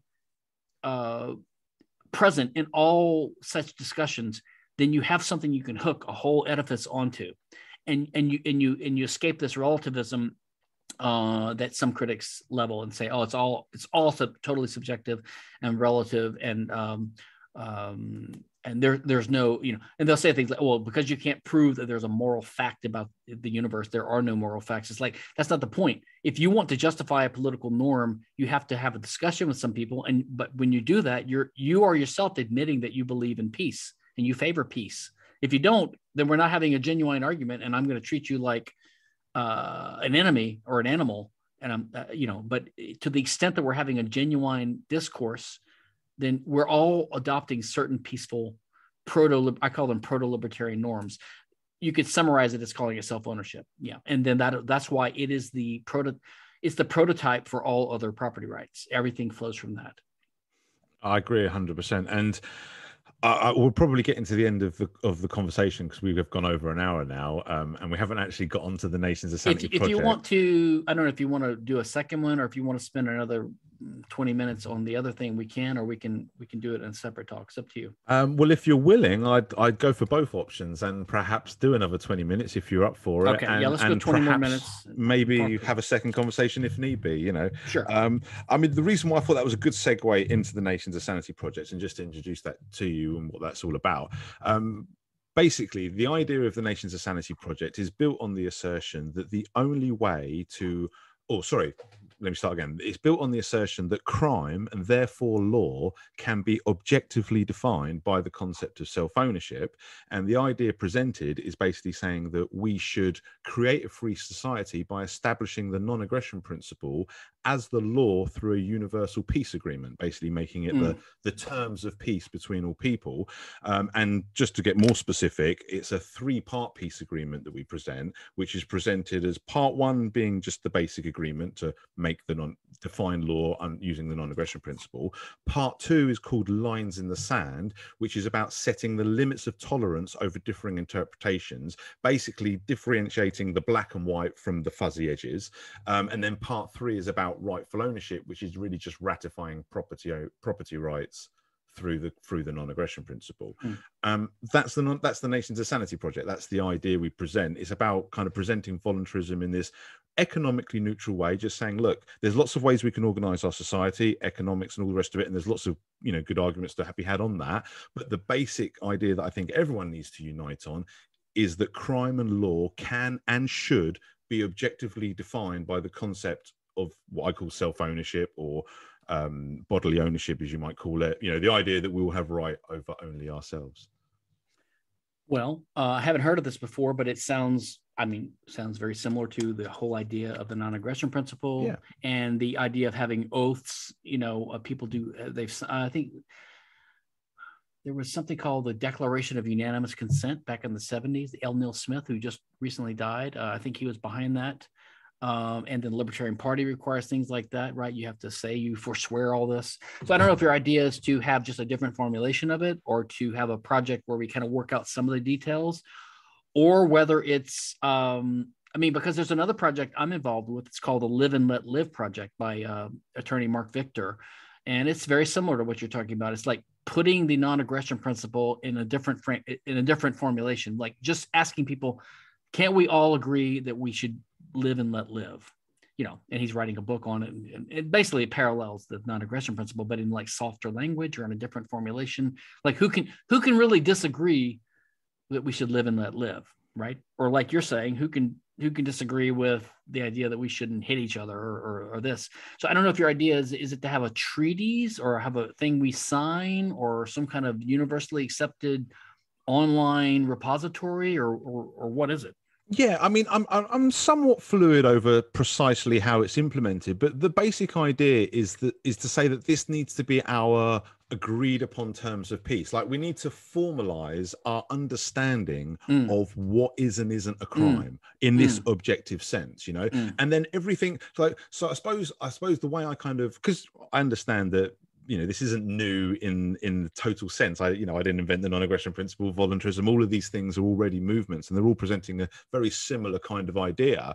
I suppose the thing that's just specific to the Nations of Sanity idea is just saying, look, I mean, although there are other ideas on, look, you know, we could have collectives that work like this, and we could have this that works like that, but they're all ideas that could be dismissed. The one thing that defines the project is saying the one thing that has to happen, the one thing that's written in stone, if you like, is that the non-aggression principle defines law. That the only, you know, that's how we need to define, and then whatever societies and systems that we have under that, you know, can all live under that kind of the terms of peace. I suppose I just want to make those the universal terms of peace. And the idea of the three-part, because originally it was just going to be that agreement on its own. But the reason why I split it into the three parts is because in addition to having the basic agreement, which is what the part one covers, there's the issue of fuzzy edges. There's the issue of the gray areas. There's the issue of the, you know, like we've got what's nice and black and white, and then we've got those little gray areas, those fuzzy edges where people, you know,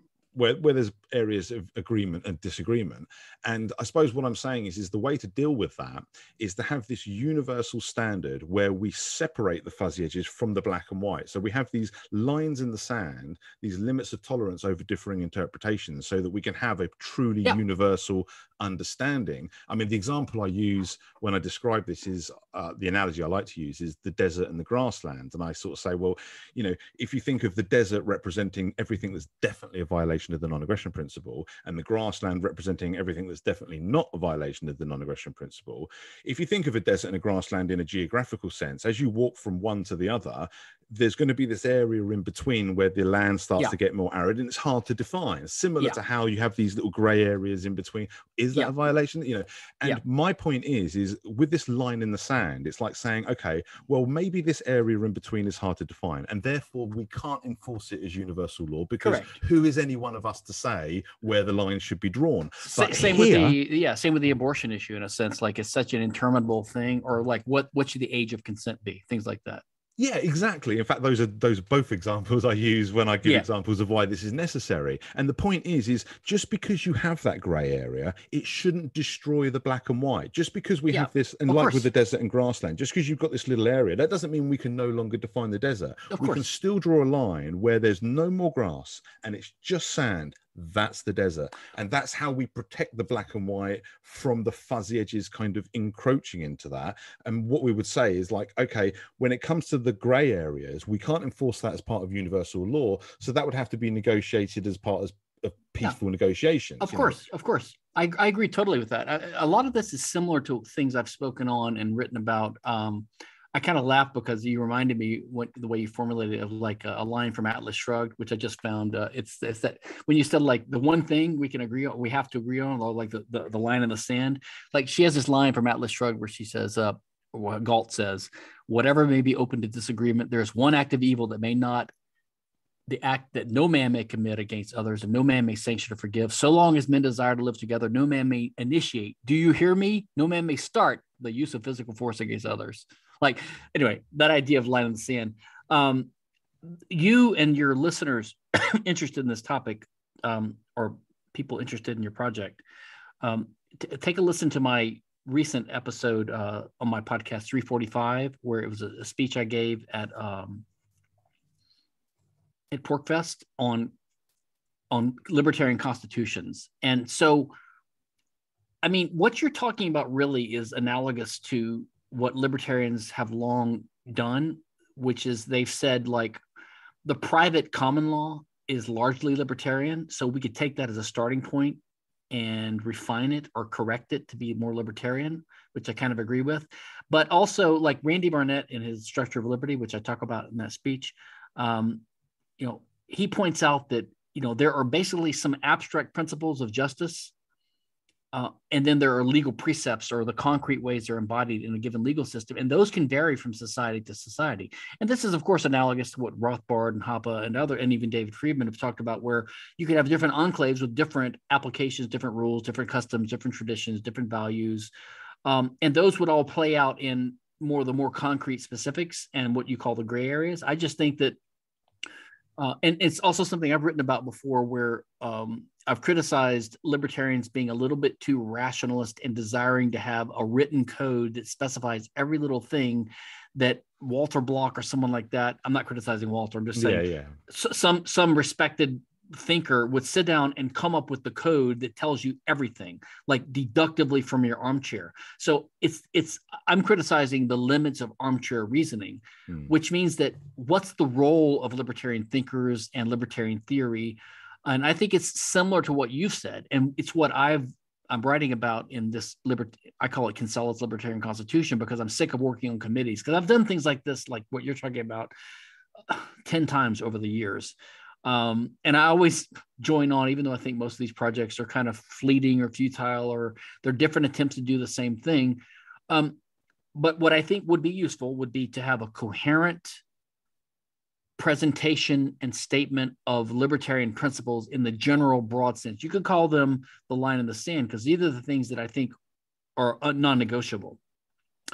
And you can start with the non-aggression principle itself, and then you can flesh it out a little bit. But when you start getting into too many abstract, concrete details, you can't do that from your armchair. You have to wait for custom and negotiation to develop the concrete way these things play out in a society. And that's all you could ever expect from a legal system and from political philosophy. It can't solve every problem, because it can't envisage every scenario. You can't imagine every. In fact, that's what some libertarians, they always talk about the fine print and the contract specify. Contracts always have what's called suppletive or gap filling rules, because you have to have those, because no contract can ever be exhaustive. It's impossible, because, and this is an insight of Mises, it's because the future is not knowable. We never know the future. We don't know what's going to happen. So it's impossible. Whenever you have a contract that has any future performance, you can never know exactly what's going to happen. And so you have these clauses, and they almost always require human interpretation, which is subjective and somewhat unpredictable, which is another reason, by the way, which I think the whole idea of smart contracts on cryptocurrency things is complete nonsense. You can never have a smart contract, because law cannot be automated, and we don't, unless we have artificial intelligence, and we don't have that. And we won't have it for a long time. So smart contracts is ridiculous. You have to have some role for human judgment. And because of this, people will they will agree to and put in their contracts a role for some kind of third-party decision maker, whose decision they will abide by, even if they don't agree, because there's nothing else you can do at a certain point, right? Yeah. So I like your idea of having certain core principles, and then the line in the sand, lines in the sand, and explaining where there can be disagreement and where there can't be disagreement. And you could even have meta rules, like where there could be disagreement about that and not, so I'd be interested to see how it develops. Yeah, excellent. I appreciate that. I mean, like I say, that is very much my thinking with regards to the three parts of the agreement, because I felt like it needed that line in the sand. It needed to say, okay, look, there are fuzzy edges, and we can acknowledge that. We don't have to hide from that reality. It's just a fact of life. But that doesn't mean we allow the grey areas to invade the black and white and lose all distinctions, because there's still a principle here, and there's still a line that we can draw, a line in the sand where we can kind of say on a universal level, even if it's, like I say, it's almost like taking the non-aggression principle and slightly lowering the resolution so that we've got this nice defined shape that's universal. And then we say the fuzzy edges, like you say, are things that can be negotiated. Well, Hoppe's argumentation ethics does that. He just points to the core things that we would all agree in argumentation. We don't agree on the metric system or the imperial system of units, but or even what language we should use, but we do agree on some things that you can identify. And in the law, I've often pointed out to people that are a little bit too rationalist in their kind of OCD fussy desire to have everything exactly perfectly spelled out. If you have property rights, like let's say in land, two adjoining tracts, Green Acre and Black Acre, we might call them in the law. We have these property rights because people need to use resources, and they also need to have a way to avoid conflict over these things. So we have property rights that are respected, that identify an owner and connect them to a given piece of land. But let's say you have two neighboring tracts of land, there's a fence between them. I mean, you're going to run out of resolution when you get to, you can't identify exactly where that line is down to the millimeter level. Who can sit on the fence? There's always, the fence itself has a width, right? And there's always going to be some uncertainty and imprecision at the borders of land. And that's not, I wouldn't call that a continuum or a gray issue necessarily. It's just the nature of living in this world, right? Well, it's the nature of reality. I mean, if you want to go, like I say, that's why you can go so pedantic and so focused in that all of a sudden the boundaries of reality are gone, and we're living in the quantum world where everything's happening at once, and there's no, it's like, so that's why, again, it's about stepping back, lowering the resolution a little bit to something that's truly universal. And the reason why I think it's important as well is what you mentioned about like the David Friedman enclave, for example, is I'm happy for these enclaves to have, like I say, negotiate their own grey areas. But the reason why I feel like we need this peace agreement that sets the line in the sand for the black and white, for the non-aggression principle, is I don't want these enclaves enforcing drug laws and enslaving people and doing various other things. Correct. They can organize themselves when it comes to grey areas, but they can't step over that black and white. They can't step over those what are clear violations of people's rights. Well, the way private law has developed in the Roman law and the common law, and the way international law exists now and has developed is somewhat analogous. It's not perfect because the principles are not perfectly libertarian, but they're always somewhat libertarian, right? Because they have to be somewhat libertarian for us to survive and live, to have civilization. So, like, for example, in international law, you could simplify it and think of it as embodied by treaties, right? But the treaties themselves rest upon the presupposition of what's called pacta sunt servanda, or agreements are to be respected. So that's sort of like an a priori international normative presupposition that these different enclaves or these different states can make agreements with each other which have the binding force of law. Like, unless you presuppose that, then the details of every particular treaty don't matter, right? So And then on the other hand, there's what something called general principles of international law, which is what tends to be adopted between nations by treaties. So if, like, all the nations of the world always have treaties with each other, which always have certain provisions, like you can't invade someone without provocation, or there are limits to the rules of war, or there are certain rights of the citizens when they're traveling that have to be respected, or enforcement of each other's judgments in their courts.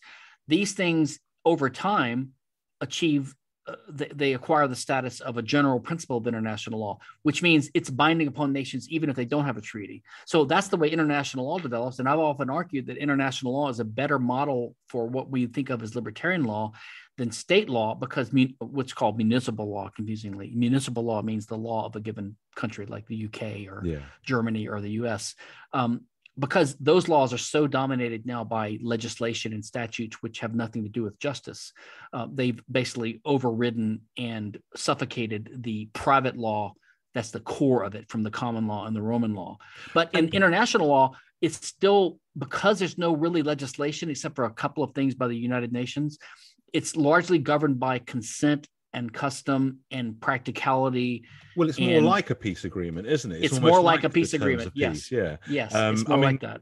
I remember having a debate with an objectivist once who even made the point to me, which I had to agree with once I thought about it enough, was by saying that on an international scale we already have anarchism, because we don't have one ruling rule, and all of these nations, they might not respect property rights and self-ownership with regards to their individual citizenry, but to each other as entities they have this peace agreement where they agree not to initiate and what have you. So it's almost like, I mean, to be honest, and again, it's a little bit like my disagreement. Well, hold on, I'm surprised an objectivist made that argument, because that undercuts their belief in the state. Because I've gotten objectivists to admit this before. I said, no, the end result of, and by the way, at another Pork Fest about 5 years ago, I gave a talk, and I actually debated an objectivist, William Thomas, with David Kelly moderating, and I made that point. Like, you guys believe there needs to be uniformity of laws within a certain jurisdiction, but that would apply globally, right? There's no reason to have 200 different states that are in anarchy with respect to each other. And these guys will admit, if they're honest, and they have before, they admit that, yes, ideally we do want a one world government. But right now, most of the governments of the world are so statist that would be worse. I was like, yeah, but it's never going to, even if they were all roughly quasi-libertarian like they are now, we had one, it would still be a bad idea to have one world government, because then you have no exit, you have no escape, you have monopolization, go crazy.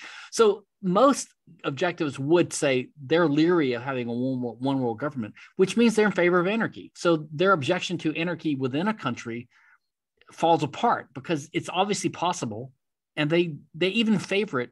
And actually, Galt's Gulch and Atlas Shrugged was basically anarchist, if you think about it. So they're confused. Yeah, I must admit, I do think objectivists do self-defeat themselves a lot with our arguments, because to be honest, when he brought it up, I felt like he was helping my argument more than he was himself by making that point. Although it was a point that he made, that because when he first said, "Oh, we already live in an anarchist society globally," and I was like, "What are you on about?" And then when he kind of explained what he was talking about, I was like, "Oh, okay, yeah, that's a valid point." But that kind of further supports. But it works. It's an anarchy that kind of works.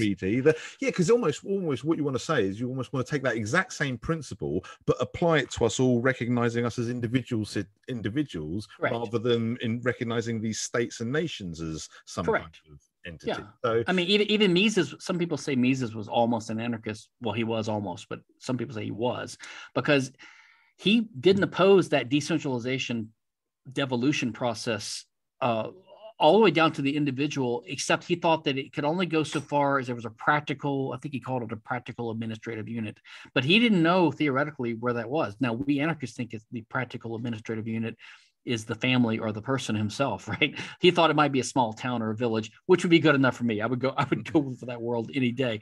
But yeah, another good point, not only is there anarchy among nations in the world today, and there always has been, but there's a classic article in the first or early issue of the Journal of Libertarian Studies by Alfred Couzon called "Do we ever really get out of anarchy?" Now, he's actually not a libertarian, but it's a provocative article, and he argues that in a sense there's anarchy even today, like even within countries, like in the United States or in the UK or in Mexico, whatever.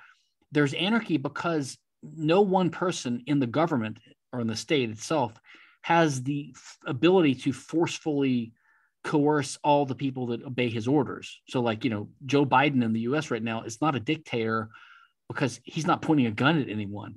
He's not able to. People voluntarily obey his orders. And within the state, there's this anarchy of people going by a certain set of rules.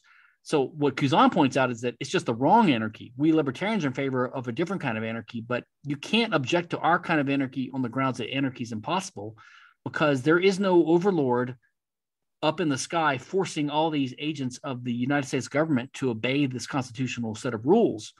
They do it each of their own volition, Yeah, yeah, I understand what you're saying. I mean, I suppose again, I mean, and just to circle back to where we started and what and why I've always liked to identify as a voluntarist, because I think when I first came into this whole idea of the non-aggression principle and stuff, and was okay, what does that make me then? And I thought, well, libertarian, but then I didn't like the minarchists. I didn't like that title and the fact that it didn't see it have distinguished me enough. Mm-hmm. Then I was like, well, anarchist or anarcho-capitalist, but I didn't really like the capitalist part Yep. of the anarcho-capitalist. I agree with and you. then I went with the anarchist side, but then again, even the anarchists, I'm thinking that's not specific enough because, Yeah. like I say, not only do you have people like David Freeman who can conceptualize a coercive society that's just decentralized, and that's enough to call it anarchist, but then obviously you've got the anarcho communists who Yeah. you know obviously have their idea of what anarchism is, and to a lot of people anarchy just means chaos. You know, so I just thought that's why I kind of although I do accept why voluntarism can also be problematic, and I think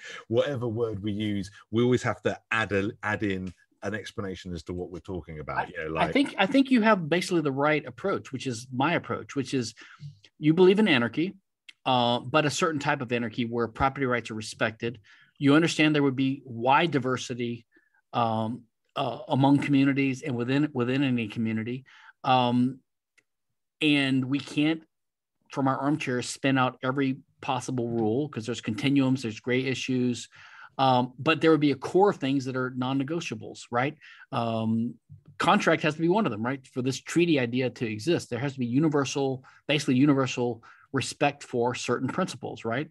And which, how far that goes is a matter of theoretical or scholarly debate, but I tend to think that legal scholarship and political theory, especially those informed by libertarianism or libertarians who are informed of these things, right, can make the most contributions to that. So we can identify the core principles and go out a little further, but when we sense that we're going too far in trying to map out the details of a given society, we have to stop there and say, look, beyond this point, it's up to society to develop its own applications and customs.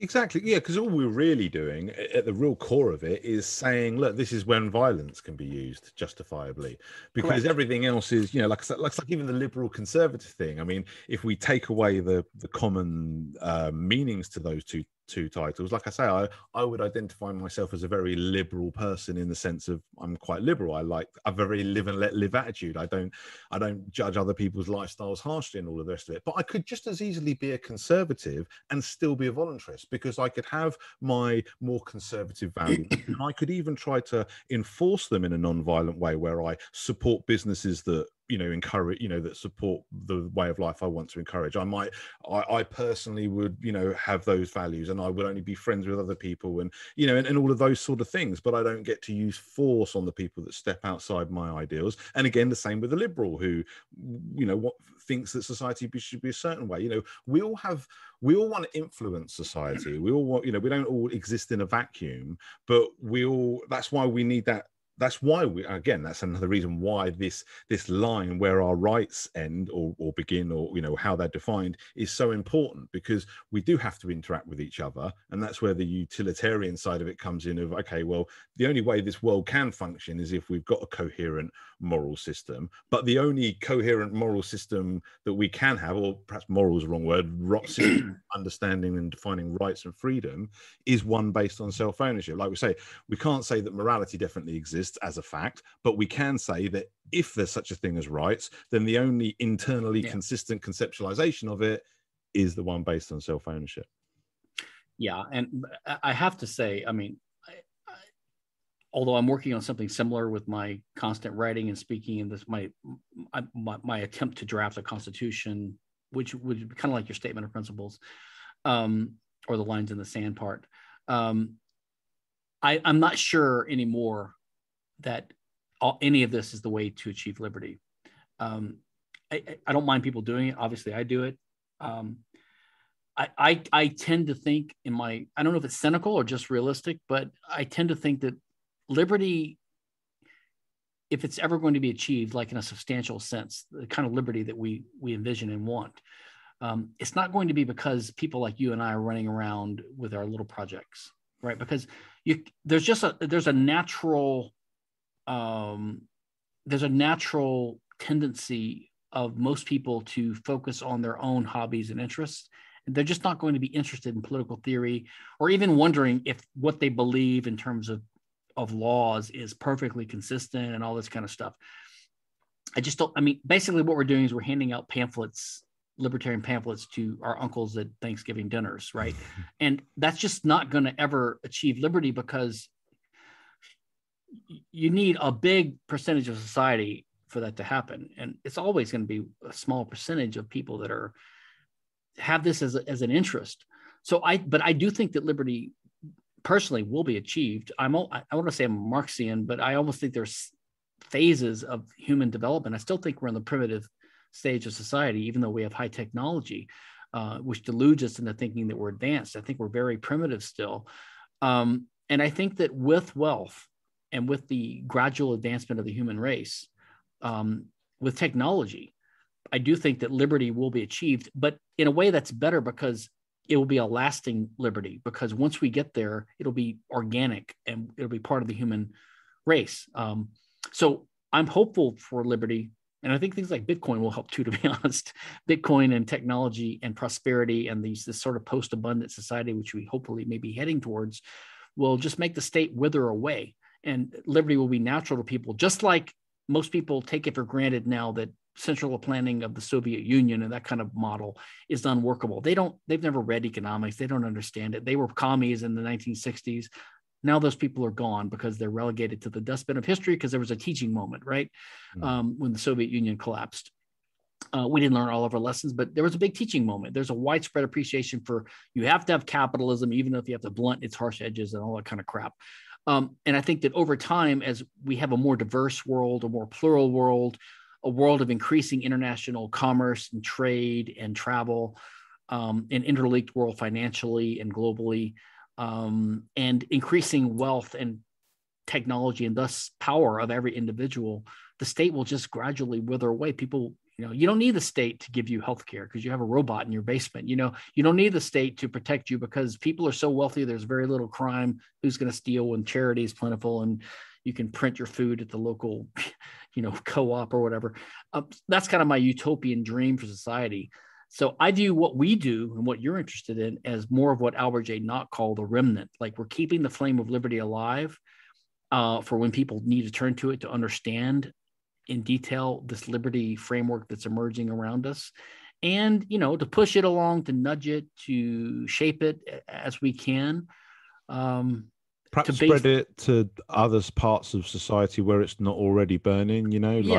Yes. Because one of the things I do try to do with my projects a little bit, why I focus on voluntarism rather than like anarcho-capitalism, and that is, I really try to go neutral. I don't want to alienate the left or alienate the right. I want to show that this is something that really isn't it, like when I talk about like the liberal conservative thing, like I think like voluntarism is something that could be on top of other things. So you could be a conservative, but you could be a voluntarist conservative, or a liberal conservative rather than a statist conservative or a statist liberal, and it's about trying to get to that place. And I know I share your cynicism, to be honest, because most of the time I feel like we're walking up a mountain of sand that's just falling down faster than we're walking up it, you know. So it gets a bit kind of thankless, but I do feel like I suppose I believe in my heart that almost not everybody, because there are some people that are intentionally not that way, but I think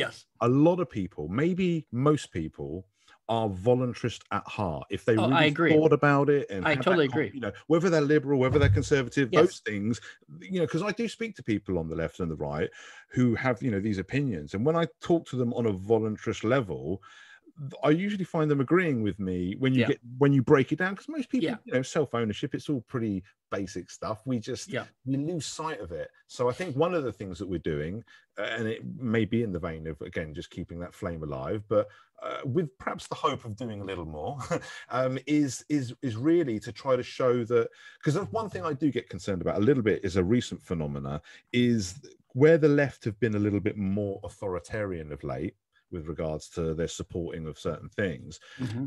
There's a lot of people on the right that are trying to present the right wing as some kind of analogous to freedom kind of thing, and I'm like, no, the right are just as bad and just as dangerous as the left when it comes to using the violence of the state. And I really want to kind of appeal to the freedom lovers everywhere, the people that know in their heart, and that's a wider audience than it would be if we were just going to say free market capitalists or libertarians, or like I could go to a hippie festival and find plenty of people that would be in complete support of what I'm talking about, because they also agree with that same freedom.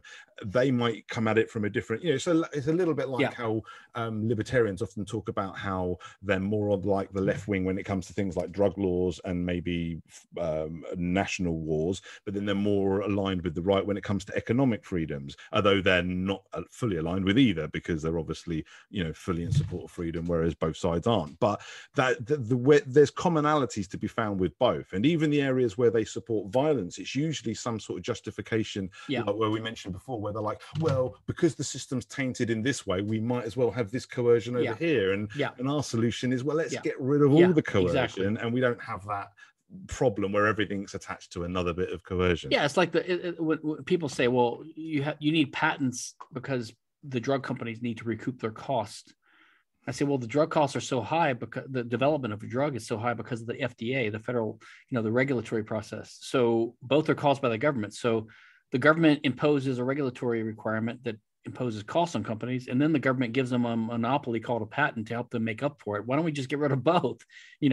And the same with licenses, and to be honest, drug laws play into that as well. When you've got things like cannabis prohibition that prevents, of course, something that competes. People in prison because of the drug laws. Why don't we and the prisons cause people to be unemployed and recidivists and all this, and have children that don't have fathers, and how do I get rid of drug laws? And also, again, with the pharmaceutical, a good example I often point to is over here in England. We have there's a drug company called GW Pharmaceuticals who grow cannabis for medical use. That's like, so like an approved cannabis medicine. Yet any citizen that wants to grow cannabis for medical use goes to prison. You know what I mean? It's like, and because they have that exclusive license, they are able to charge massively extortionate prices and there's no choice involved, because and then the government says, oh, we need to have price controls. It's like, but you're causing this problem in the first place. Exactly. There was a cannabis club in Spain, or a group that's connected to them, called Bud Buddies, that, just to prove a point, produced the exact same, because it's like an under the tongue spray that this GW Pharma called Sativex. They produced a cannabis tincture that was basically identical, had the same cannabinoid profile, everything. They produced it for, I think it was £10. They said our total cost was £10, and they're not even a big organization that can really reduce the costs with the bulk production and everything like a large, so it goes to, and this is the same bottle that GW Pharmaceuticals are selling to the NHS for like a few £100s. You know what I mean? But the only reason they're able to do that is because they can't be undercut, because they've got this exclusive license, so they can charge the earth for it, because no one else is, legally at least, allowed to compete with them. Well, I would encourage you should check out liveandletlive.org. I think you might have a lot in common with them. Maybe you guys could ally or. Yeah, I will do. I'll reach out to them. I think that's another thing I think we need to do. All people that are in this kind of line of I think we all need to try to network and ally best we can, and help each other. And also, to be honest, these conversations, because it helps, like the Nations of Sanity project has evolved as an idea. It started off with the one peace agreement, then it became a 3-part peace agreement, and it's through conversations with people like yourself, and also with people that like people that know about it and people that don't, that helps refine our understanding of the principles. And I think it helps us illuminate our path to a free society if we're ever going to get there. So I really appreciate you taking the time. Let me give you one funny before we go. Let me tell you one funny thing. I've been involved in maybe a dozen, maybe more, of these similar types of movements, projects over the years, and I mentioned some of those in my episode 345 of my podcast. Sorry to interrupt. Can you give me a link to that, and I'll put a link in the description to that? Yeah, episode. I'll send you a link. But it's like one project is Liberland, of course. Another one was called general governance, which was an idea to ally with the Indian tribes in the U.S. to try to extend their kind of exemption from taxes to other, all these kind of crazy ideas, right? Floating nation ideas. But one was called Creative Common Law. And I think I joined that as an advisor like 3 years ago. And this guy was on Tom Woods' show, and like he was in favor of kind of coming up with a libertarian create a common law guidelines. So it's kind of like our ideas and all this, right? So I was an advisor. So about 3 months ago, I went to their website because I was updating my resume. I wanted to make sure I was listed right or something like that. And I couldn't find my name. And I looked at the text. It was Creative Common Law 2.0. And it used to be an anarcho-capitalist type of common law system. Now it's anarcho-syndicalist. The guy just changed his mind. So I'm like, well, great. Great. Thanks for taking me off the list of advisors. I do not want to be a socialist. But the guy told, oh yeah, I disagree with capitalism now. So a lot of these guys are like what I call fair way station libertarians. They're just passing through.